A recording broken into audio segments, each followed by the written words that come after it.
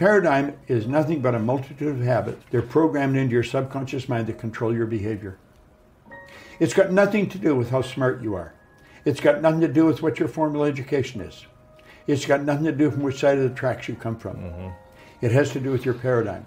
The paradigm is a program in your subconscious mind. It's both genetic and environmental that's controlling your behavior. Everyone that can hear my voice knows how to do better than they're doing. And they may wonder, why don't I do it? It's because you're programmed to do what you're doing. Yeah. And until you change the program, nothing's going to change. Mm-hmm. Paradigm has to be changed. It's already happened intellectually the second you think about it. It's already happened emotionally when you're emotionally involved with it. So it's only a period of time until it manifests in physical form. But because it's not in physical form, we act like we haven't got it yet. That's why most people stay stuck, because they're acting like they haven't got it yet. So you see yourself, your imagination, you got to be that person. Goethe said that, great philosopher. He said, before you can do something, you first must be something. Mm-hmm. So you've got to be it intellectually. You've got to be it emotionally. It's like Solomon says, as a person thinks within their heart, the emotional mind. Well, it's only a period of time then until it manifests physically. That's one of the first laws of the universe, is the perpetual transmutation of energy. Energy is moving into form, always. So we cause it all to happen the way we think and the way we stay locked into ideas. I think you build the image of what you want, but everything you create twice. Once in here, once out here. So we have to see ourselves with what we want here.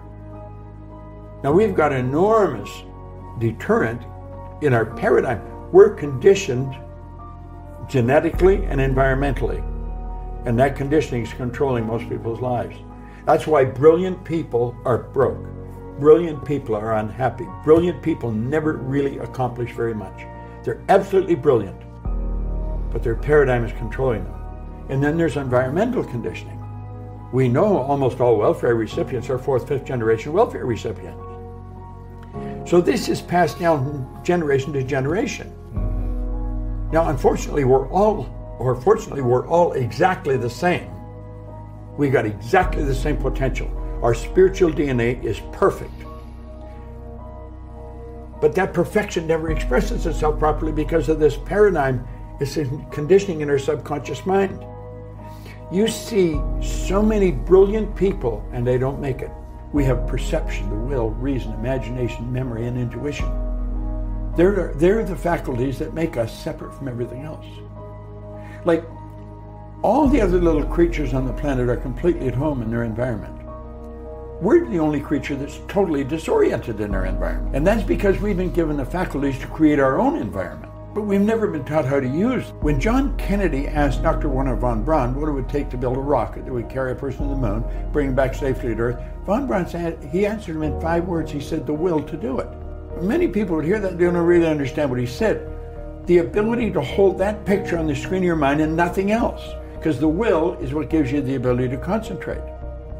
Energy flows to and through you. Through concentration, you increase the amplitude of vibration when the energy leaves you.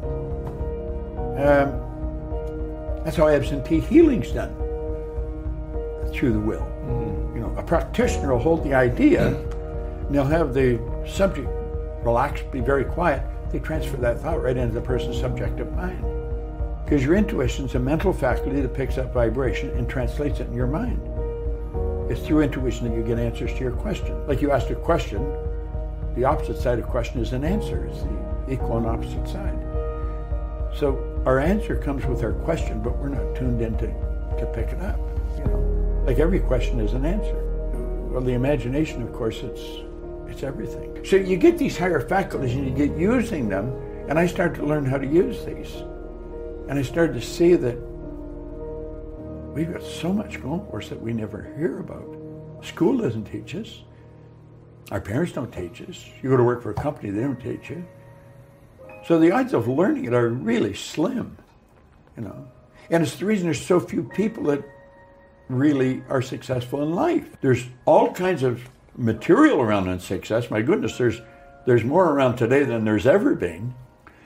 Concentration increases amplitude of vibration. There's a power flowing to and through us all the time. It never stops. You can photograph the energy leaving the body. Well, concentration increases it, makes it more powerful. So whatever you concentrate on, you're giving more energy to. Emerson said the only thing that can grow is the thing you give energy to. So as you start to learn how to utilize these higher faculties, you start to learn how to improve the quality of your life. And you start to see why you're God's highest form of creation.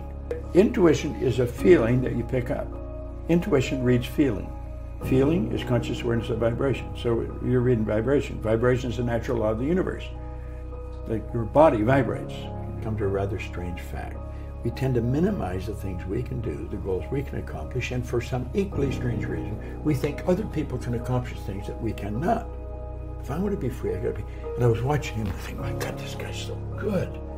If only I could do that. I could never do that. All of a sudden, that record of Earl started to play in my head. Now right here, we come to a rather strange fact.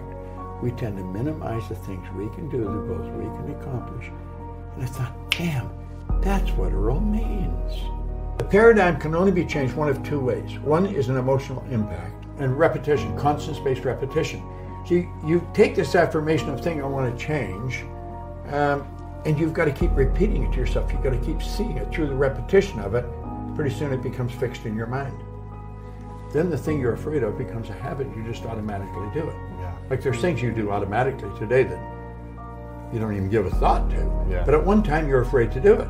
Sure. So I think that's how you keep changing. Thought is a very powerful, thought is the preamble to everything. You think on frequencies. Now this has to do with goals. When you set a goal, you have to flip your brain onto the frequency that the good that you desire or that you need for that goal is there. So most people don't make the decision because they don't know how to get it. You don't have to know how to get it. That's why von Braun said when Kennedy asked him how to get to the moon, the will to do it. You're going to make the decision. You don't make the decision when you've got enough money or when you've got all the resources. You make the decision.